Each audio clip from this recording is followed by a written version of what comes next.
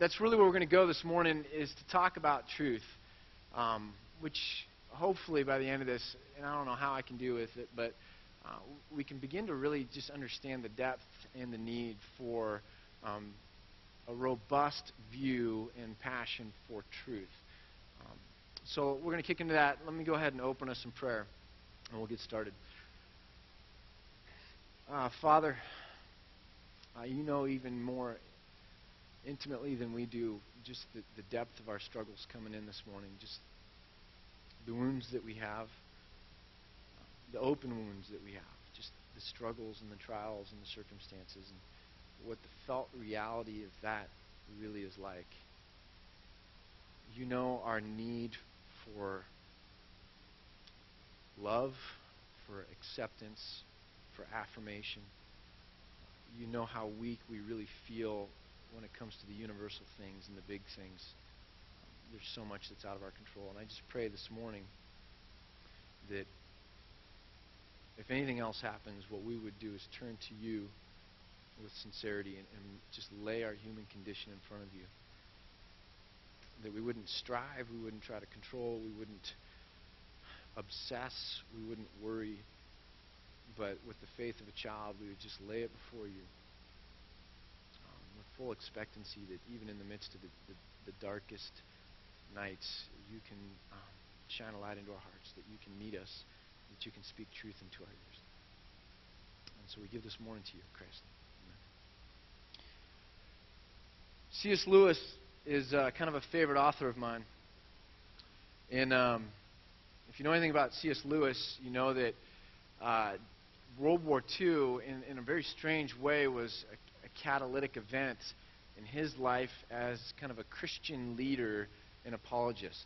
During World War II, he wrote the Screwtape Letters, which would make him famous in America, largely in America. He had the ideas first for the Chronicles of Narnia. He traveled around extensively sharing with the Royal Air Force, the British Royal Air Force. And then he gave a series of broadcast talks. C.S. Lewis's voice was actually one of the most recognizable voices on the radio in all of England during World War II. You know, short of Winston Churchill and some radio announcers, it was C.S. Lewis's voice. And he gave these broadcast talks, which later were pulled together into a book called Mere Christianity. And so Lewis did all this traveling, all this extensive work, while also housing some small school children from London who were escaping the bombing. It's interesting. Speculation is that Hitler told the German Air Force that they weren't allowed to bomb Oxford. One, it was a little bit further up. They had problems with fuel. But the Nazis were really into culture, were really into art. And the modern university was born in Paris. A bunch of teachers who felt like they were not free to really explore ideas over 500 years ago kind of went west, and they ended up in a little town where there was an ox ford kind of in the river, and that began Oxford University. University of Paris is gone. Oxford is the oldest living university, modern university there is. And a lot of people speculate that that was why Hitler forbid the bombing of Oxford, because kind of in his new world order, if he took over all of Europe, he was going to use it as a cultural center, center of learning. And anyways, the children from London went into the countryside and went north, and Lewis took some of these kids into his house. That's why The Lion, the Witch, and the Wardrobe starts with young school children living in the house of a professor. And Lewis did all this while teaching at Oxford. And he wrote an essay, and you can find it in this compilation of essays, The Weight of Glory, but he wrote an essay called Learning in Wartime. Because here he was in the midst of the great war, this world war, the greatest of all wars, and he had these students come in, and there was an elephant in the room. And so he just tackled it head on. He really asked the question, what are we doing learning in wartime? Why are we pursuing education in the midst of all this suffering and the urgency of what is happening all around us? Listen to kind of how he frames this. He says, or, even if we ourselves should happen not to be interrupted by death or military service, why should we, indeed, how can we, continue to take an interest in these placid occupations when the lives of our friends and the liberties of Europe are in the balance? Is it not like fiddling while Rome burns? Is it not like fiddling while Rome burns? I think it's really a germane question to all of us. As adults, as those that don't need to get a high school diploma or a college diploma, as those who have kind of launched into the sea of life, who are dealing with families, dealing with jobs, dealing with dire situations, dealing with economic difficulties, dealing with the reality of life in such an urgent fashion, life and death in some sense, why would we pursue education? Why would we pursue these placid events? Isn't it like fiddling while Rome burns? It's fascinating. Lewis begins by saying, the real question is not that one. The real question is, why were we able to do it when there wasn't a war and eternity was hanging in the balance? So Lewis says, there's only one guy who talks about heaven and hell in the New Testament. Unfortunately, it's Jesus. You can't really take heaven and hell out of the New Testament. And he's saying that's the reality. Heaven and hell hangs in the balance. And with such urgency, such eternal weight, how can we pursue placid endeavors when those events are kind of hanging in the balance? And he says war really is not the issue. The issue is a much broader picture. Listen to how he says it. To admit that we retain our interest in learning under the shadow of these eternal issues, but not under the shadow of a European war, would be to admit that our ears are closed to the voice of reason and very wide open to the voice of our nerves and our mass emotions. If men had postponed the search for knowledge and beauty until they were secure, the search would never have begun. We are mistaken when we compare war with quote-unquote normal life. Life has never been normal. And so he begins to kind of go into this essay, and I want to use that as a jumping off point for this morning, to say that there's a real struggle here with truth. Truth is objective by nature, so it feels cold sometimes or it feels distant. There's something that you and I and everyone we know share in common, and that's that our felt reality is just that. It's our felt reality. And when we go to a doctor, having him prescribe tests, having him run tests, having him give us a diagnosis that sounds long and difficult and not like it really gets rid of the pain today is not really what we want. Right?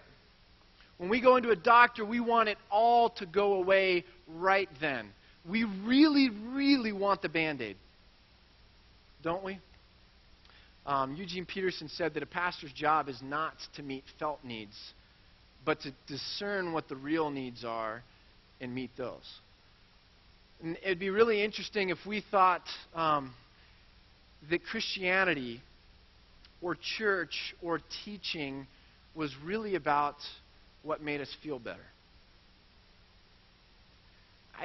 I want in my gut to feel better. But I don't want Christianity to be only about that.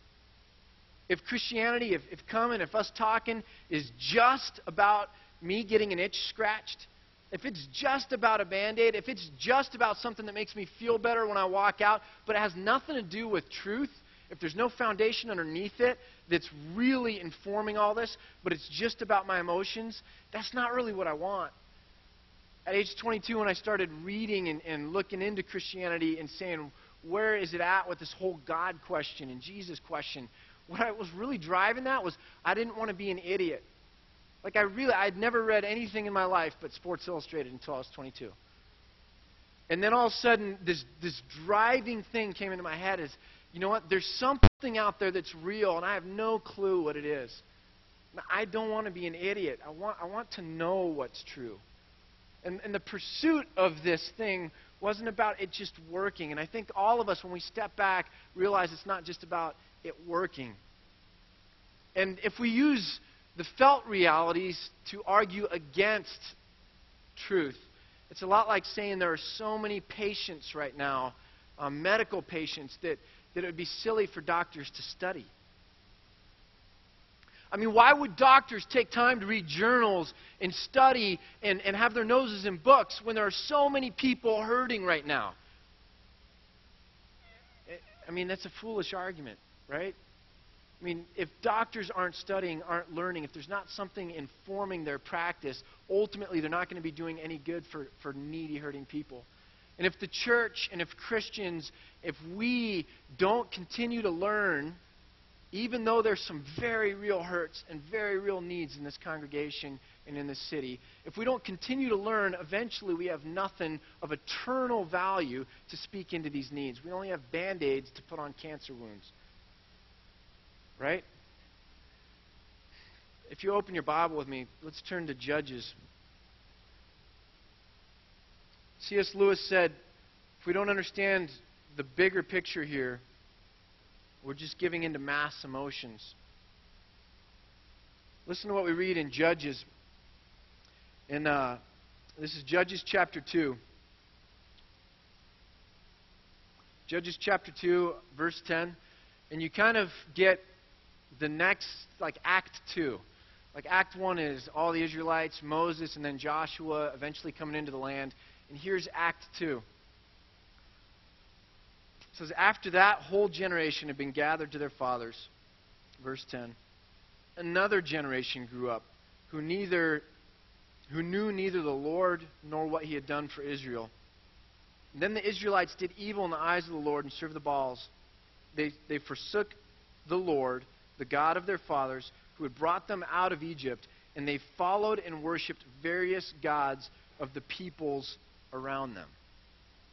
So the ground, the foundation that was supposed to inform truth or their faith had eroded, and what that left was this: they followed the gods of the peoples around them. When we don't have a foundation, and when truth begins to not matter, what really guides us is pop culture and fashion. If there's any one thing you're going to hear throughout what I have to say, and if you remember, it's just this. If we don't have a perspective with which to view what is going on and really be able to size up the universal things at work and the eternal things at work, then we are adrift and we are going to be carried back and forth by pop culture or fashion. Fast forward to Kings, if you would, 1 Kings. We'll see the same pattern happen again. This is one of the most ironic passages in all of Scripture to me, because the book of Proverbs, you know, it's all in there. It's about wisdom, and this is what really makes sense. If you do this, this is how the right kind of circumstances are going to come about. It's all about wisdom, and it says at the beginning of Proverbs that Solomon is doing this so that his son may be wise. His son comes into power, and in chapter 12 of 1 Kings, listen to what happens. Solomon goes by the wayside. The son comes into power. And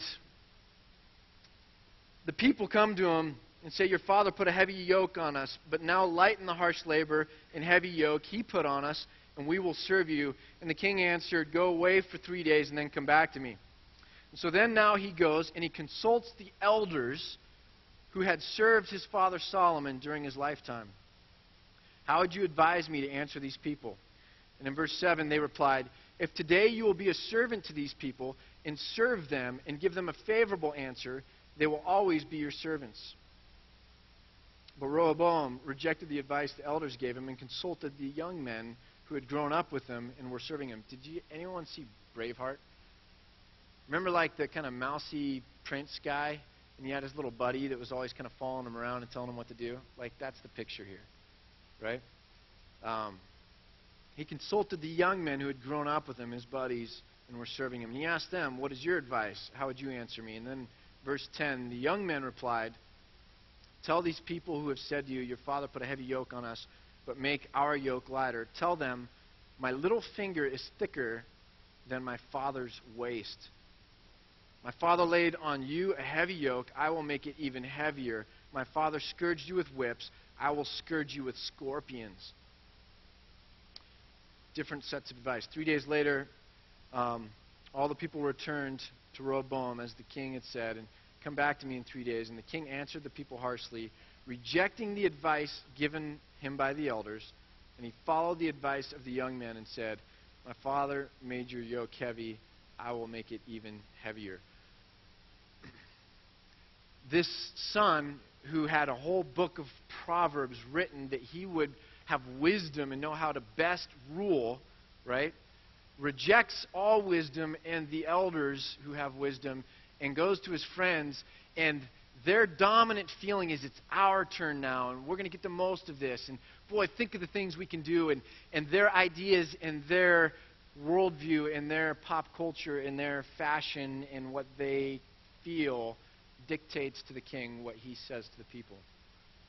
And immediately we go into a passage where it talks about the kingdom of Israel being ripped in half, never to be joined again. Ripped in half. I mean, the guy just blew it. And what you begin to see here is that wisdom and knowledge is not something that has value when it's just out there. I'm glad that someone has it. I'm glad that it's written down. You know, it's on the internet. I could go to Wikipedia if I needed to. Wisdom is a tool. Knowledge is a tool. Truth is a way of life. It's a desire. It's a hunger. That when these things are in us, and we don't want just what is fashionable, but we want to stand back and gain perspective and to lead well or serve well or be the right kinds of people, only then when it's internalized, when we can honestly love the Lord our God with all our heart, mind, soul, and strength. And I got it backwards. Mind was at the end, but that's cool. Like, with all our mind. That's a command. You're not commanded to take a Kilns College class. You're not. It'd be really cool if you did. But you're not commanded as Christians to do that. You're commanded, though, to love God with all your mind. And it's this fascinating thing that we see when we reject that. What ends up happening is we end up with pop culture. We end up with fashion. We end up going with the flow. Do you see that? It's a fascinating thing with me. I wanted to illustrate some of this by a picture. So we've got a picture, and this picture here was painted by John Turnbull. John Turnbull painted this. It's called the Declaration of Independence. It hangs 12 by 18 in the rotunda of the U.S. Capitol. It's seen by 3 to 5 million people a year, and it's probably been viewed by more Americans than any other single painting. Okay? This is a picture. The problem is the event it depicts never actually happened. It never actually happened. You see, the signing of the Declaration of Independence began on August 2nd when the Congress was in recess, and it got signed one by one as people returned to Philadelphia on recess. It never happened in a session like this. The chairs weren't plush like this when the men met. They were just the plainest Windsor chairs. There was no exotic draperies on the windows.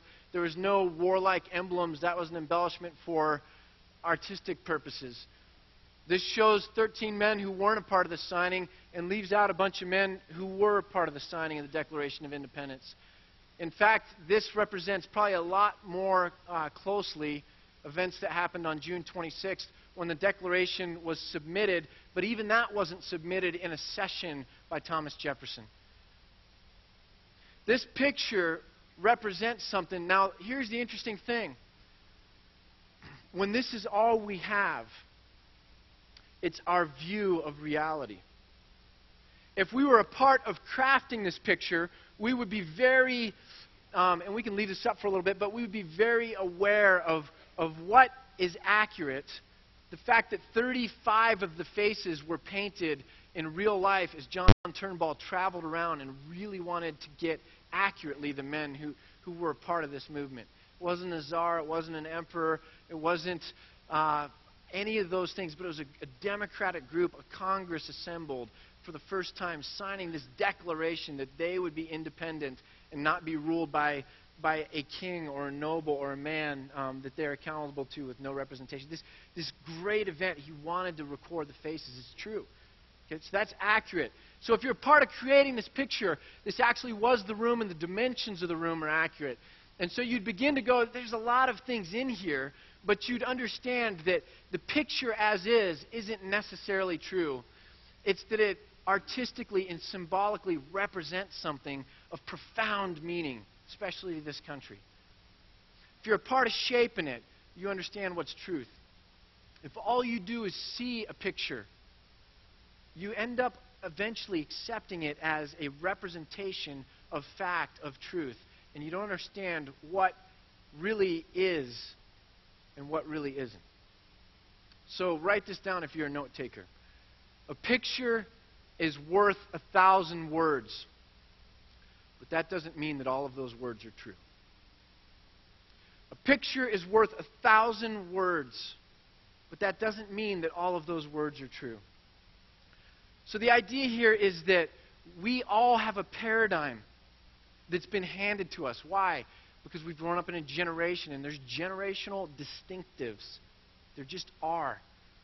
We've grown up with media. We've grown up in a certain culture. We've grown up in a certain geographical location in this country. We've grown up in a certain family. And we have a picture that's been handed to us. A lot of it's probably true, but guess what? Some of the paradigms that we have, or parts of those paradigms, are probably not true. In a C.S. Lewis class I used to teach, I used to ask people, like, raise your hand if 100% of your beliefs, 100% of them are 100% true. So you're admitting that not all your beliefs are true. So, Ken Michelson or Mason, which one of your beliefs, you don't have to answer this, this is rhetorical, but which one of your beliefs that you're saying you have that aren't 100% true, which one of them is false? You know, I mean, you're saying that your whole set of beliefs, your pictures and your paradigms aren't 100% true, so if they're not 100% true, which parts are false? Well, nobody here can answer that question. And the reason you can't answer that question is because if we knew what was false, we would weed it out and replace it with something else. Right? We know that all our beliefs aren't true, but the ones that are wrong are lurking around there. We don't necessarily know which ones they are.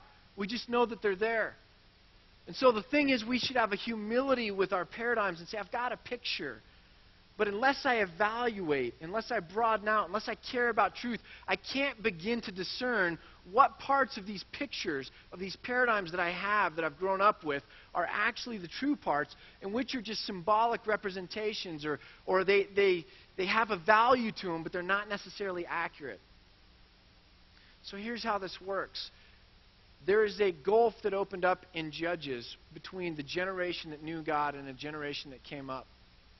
Those two generations went different directions. There's a gulf that opened up between the two of them, right? There is a gulf opening up right now in American Christianity between the generations before and the 20-something and below generations now. Huge gulf. 3 out of every 4 college kids walks away from the faith if they go into college believing in Christianity. Now, the interesting thing is one generation is here, and they have their picture. And if we don't critique our pictures, what we'll do is we'll use our pictures to critique other things. So we have a picture of Christianity, and forgive me with generalizations here, but one generation will come and say, as long as the worship is good, as long as the music and the songs we sing are meaningful to me, as long as we go verse by verse through the Bible, as long as we whatever, then things are good. Because it matches my picture. And nobody's hitting in that generation, or there's some that are, but as a whole, no one in that generation is looking at those statistics and going, stop everything. Nothing matters. Nothing in this room that is an object matters. It has no soul. It has no value. It's all going to burn. Nothing here matters. We're losing a whole generation. Stop everything. Hit the panic button. Something's wrong and we have to fix it. On the other hand, you got a 20-something generation. And here's the fascinating thing about the 20-something generation. To have, and I had 2 conversations with 20-somethings this week that were explaining their generation to me, so you can't get mad at me, okay? You can ask me who to get mad at afterwards. I'll give you names. But here's the 20-something generations. the tightness of their relationships usually depends on being able to be against something together. By being against something that they both find dissatisfying or distasteful, there's an intimacy that comes from that. Because ultimately, ownership is the value of the 20-something generation. And as soon as a bunch of people grab around something, it's time for that fashion to change, and I'll go find a new fashion. If buying clothes at the thrift store begins to become cool, well, I'll leave that and I'll go, buy my clothes somewhere else. Because I have to own it, and I have to be distinct and unique, and I'm not going to submit or follow or be a part of the herd in anything. Okay? So the view the 20-somethings bring to the church is a lot like the view these guys brought to the United States Revolution, the Revolutionary War. That it was tyranny that got them to reject and fight against England. The 20-somethings go, I don't want the institution and tyranny, and so I will push that away and go find something that's less tyrannical, less institutional, less hierarchical, less whatever. Here's the crazy thing. Tyranny, the definition of tyranny for the United States back at that point in time, the colonies, was that they weren't allowed to be a part of the conversation. They weren't allowed to be a part of the conversation. They didn't have representation in government where the conversations take place. And so what they said is, if you can't let us be a part of the conversation and then you rule us, that's tyranny, and we're against that. The crazy thing about the 20-something generation today is they don't want to be a part of the conversation. It's not that they haven't been invited in. It's not that they can't take part in it. It's not that they couldn't influence it. It's that from the outset, they would rather exclude themselves and not have to be a part of the conversation. So it's not that tyranny necessarily exists. It certainly might in some churches, but it doesn't necessarily exist. The 20-somethings just go straight to tyranny, push away, but it's their desire to be apart from living in a collective that really drives it. The collective, what God created, the body, where you don't necessarily own all yourself and everybody has an interdependency, that's the very thing that they want to push away. It's not that it is tyrannical by the lack of representation or communication or whatever. It's just that I want to be outside of it on my own. I read a great article, and the Enlightenment brought individualism. Postmodernity brought hyper, on steroids, out of control, souped up individualism. We were so radically just centered that way. Now, I'm not saying the 20-somethings suck. If I was saying that, you guys would be happy because then you could reject me. I'd be playing right into your hands. What I'm saying is these two generations have pictures. They have pictures. And they're evaluating reality and critiquing reality based on their pictures. Here's the real irony, that they both have wrong, right? Pastors exist, leaders in churches and elders exist to equip people to do the work of ministry. Both of these generations will look at the work, critique the work. It's not a good enough work. We're not doing a good enough job. And they'll pin it back on who? The leaders. Because this generation was taught to just sit and be dependent and to tithe, and that it's the leaders who will do the programs and create the formulas and move everyone around and do the work. And so the funny thing is that on this side, we'll get critiqued. The 20-somethings will use the very problems that they have the abilities to fix. The very things that they're in tune with, that they know how to bring about authentic community, a deeper discussion about spiritual things, a rejection of materialism at times.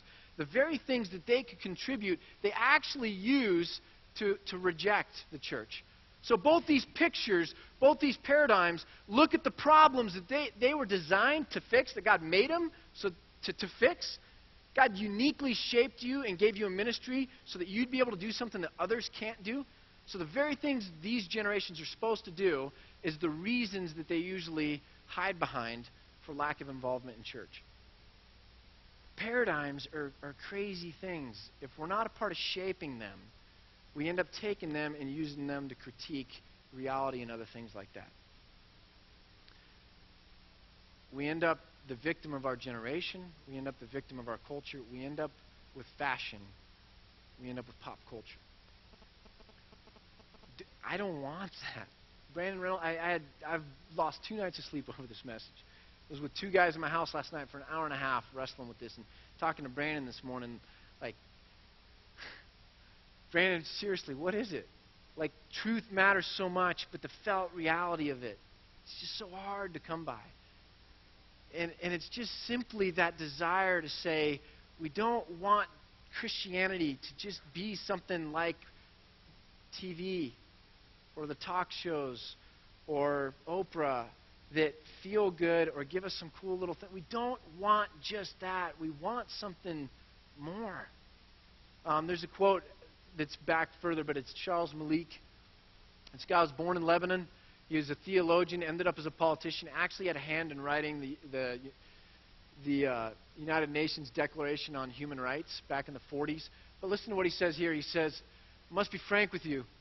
The greatest danger confronting American evangelical Christianity is the danger of anti-intellectualism. The mind in its greatest and deepest reaches is not cared for enough. If we don't nurture it, if we don't care for it, if truth doesn't matter, if critiquing paradigms doesn't matter, trying to get the eternal perspective doesn't matter, then generations will go different ways because they adhere to a different sense of fashion. So fashion will take us apart. Herman Melville, who was a very spiritual guy, lived in the 1800s, wrote this poem. There was a crazy thing in 1863 that happened. The conscription laws, the draft laws for the North, caused an uproar in New York. They didn't want to get drafted into the Civil War by Lincoln. And so there was these riots that went through New York, and they actually grabbed black men in New York and hung them kind of because of mob. You know, I mean, just what mobs do.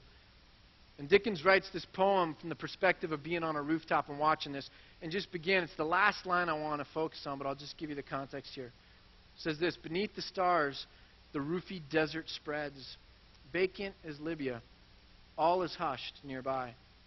Yet fitfully from far breaks a mixed surf of muffled sound. The atheist roar of riot. If you ever want to know why I love art, I'm horrible at art, right? You want to know why I love it? It's phrases like that. The atheist roar of riot. What is a mob? What is a herd? We're a herd creature. We know that. Groupthink, all that other stuff. A mob, a herd, a stampede is everyone running together with no sense of where you're going or why. The atheist roar of riot. The opposite of truth, the opposite of perspective, the opposite of knowledge, the opposite of wisdom, the opposite of being able to stand back and grab the eternal and saying we can't compare war with normal life. There is no such thing as normal life. The circumstances are different than that.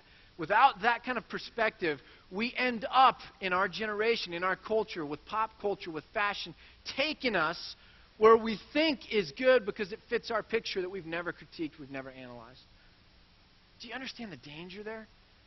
I mean, Christian subculture, we run from the What Would Jesus Do, WWJD, to whatever the latest and greatest Chris Tomlin song is, to whatever the latest and greatest whatever is. We are people. We're humans. And if we don't analyze what we should really be about, what really is true, the foundations that inform all this, we're just going to go back and forth, whatever the latest fashion is. Let me read you one last quote from Lewis. And then I'm going to invite somebody to come up and share their testimony. But this is an extended quote. I think it's on the screen, but let me just read it. Lewis says this, good philosophy must exist, if for no other reason, because bad philosophy needs to be answered. Most of all, perhaps, we need intimate knowledge of the past. Not that the past has any magic about it, but because we cannot study the future and yet need something to set against the present to remind us that the basic assumptions have been quite different in different periods, and that much which seems certain to the uneducated is merely temporary fashion. A man who has lived in many places is not likely to be deceived by the local errors of his native village. The scholar has lived in many times and is therefore in some degree immune from the great cataract of nonsense that pours from the press and the microphone of his own age. Daniel Boorstin, who was a former Librarian of Congress, said, not understanding the past is like trying to plant cut flowers. I wasn't going to say this, but I'll say it. Look, I've gotten there, and it's real, and it has nothing to do with any individual. It has to do with just the way things always are, that we're always struggling with. But I've had some people decide or talk to me about, and this is well-meaning conversation, so please hear me. We're done with the Congo. We don't want it anymore. And my comment is, we went into the Congo when Africa was fashionable, not because it was fashionable, but because it mattered, because people matter, and because, you know what? We were supposed to go to Jerusalem, Judea, Samaria, and the ends of the earth. And that 95% of Antioch's budget, $500,000 a year, goes to the community of Bend in the form of pastors and kids ministries and lunches and coffees and late night emails and phone calls and small groups and different ministries that you guys get involved with and communication and networking. And to me, we could exhaust ourselves from now till Christ comes back with the problems around us. You want to know why? Because they're never going to go away. In Jerusalem, God had to come and bring persecution to scatter them, because he says, yeah, that is important. And if you don't do it, you're like the Pharisees that just don't lift a finger to help the person next to them. But you also got to see that all of it matters. And I said to this person, we didn't get into Africa because it was fashionable 2-3 years ago when everybody had money and we were looking to give to a good cause. And it's the same reason we're not going to get out of it now, when it's not fashionable. We're doing it because those people are needy, and because they don't have a voice, and because it matters. And because if we let go of that, we really will get absorbed in the cesspool that we're in, because guess what? It's a cesspool.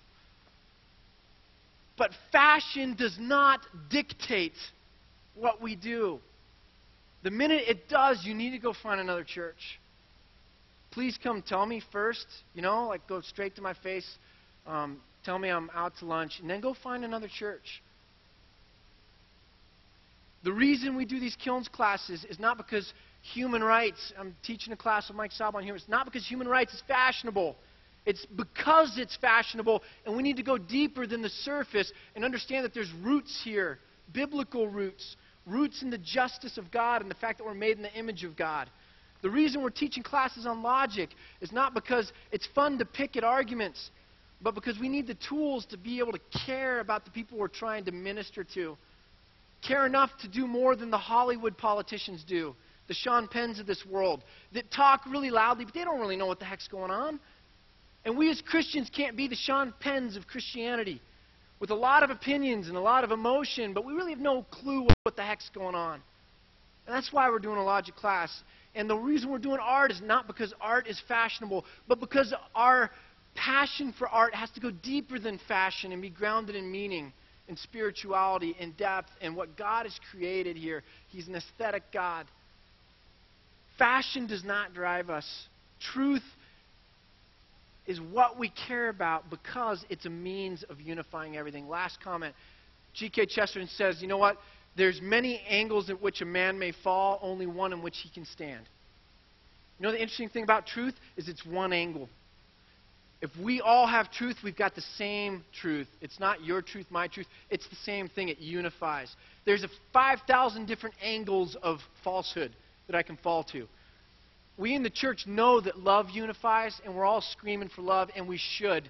If this church ever becomes unloving, tell me I suck, and then leave and go find another church just the same way as the other one. Okay, but we know love unifies. We know love brings about unity. Guess what? Truth does too. When Jesus looked at Peter and says, "Get behind me, Satan," and speaking truth like that, and judging and critiquing what was going on in his mind, truth unifies. if we get lazy on truth and we allow for just everyone to have their own picture, their own pop culture reality, their own fashion, we can never unite. The generations will never come together. This gulf will always remain. We care about truth. Why? Because we care about having a relationship with God. We care about unity. We care about that all being real and tight and good and not just our own wish fulfillment. We care about truth because ultimately love, in some sense, is codependent with truth as well as truth codependent with love. I hope that makes sense. I've asked Craig Glazier to come up and just share a little bit about his story because it really is the marriage of this learning in wartime kind of an idea. My name's Craig Glazier. My wife, Christina, our 4 kids, Lauren, Jackson, Cameron, and Taylor, are all part of the Antioch family. The reason I'm here is to talk about my experience at the Kilns College and how it helped change my life. 2 or 3 years ago, you guys are probably in a lot of the same situation. Life was good. Friends and family were good. Business was good. And some challenges arose. The economy kind of turned. Business. I was a real estate developer. Keyword is was.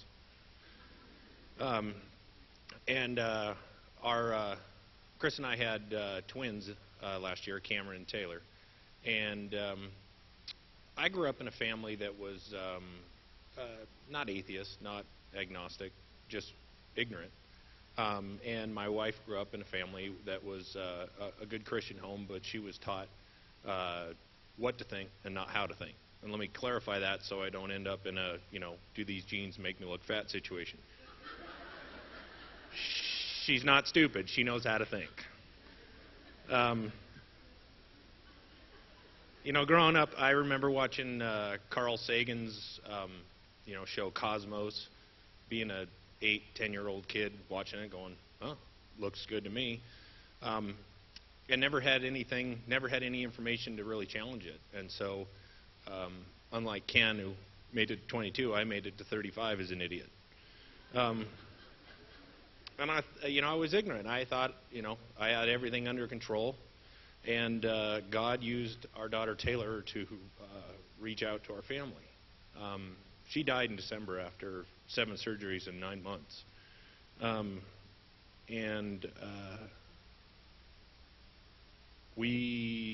God used Taylor to bring us to Him. I think God also brought us to Antioch. Ken wore a tie at the service, which is unique. But we started coming to Antioch, and kind of as we talked about counseling.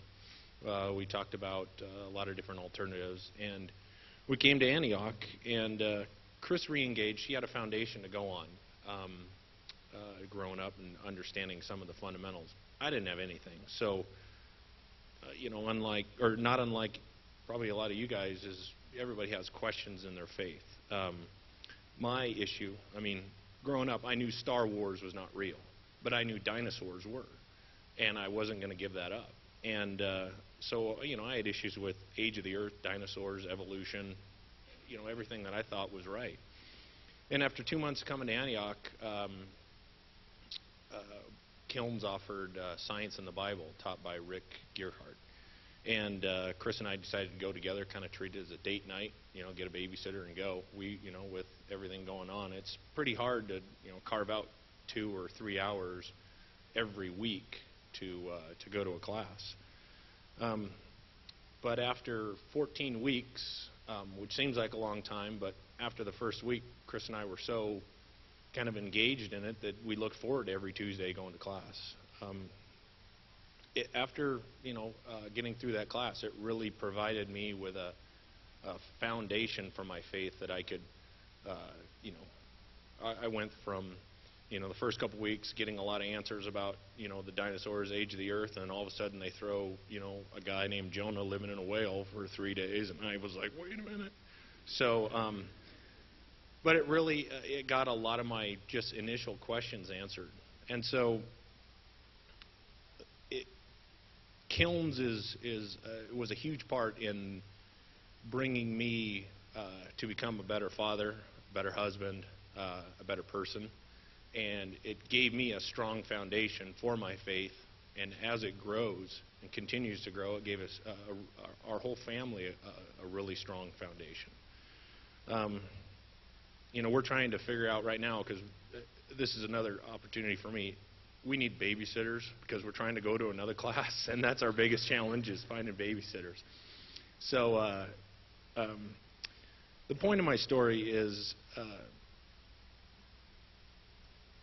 Ken has said before that Kilns College is the heavy lifting, and it truly is. I mean, it seems like a large commitment, 14 weeks, studying. It's not.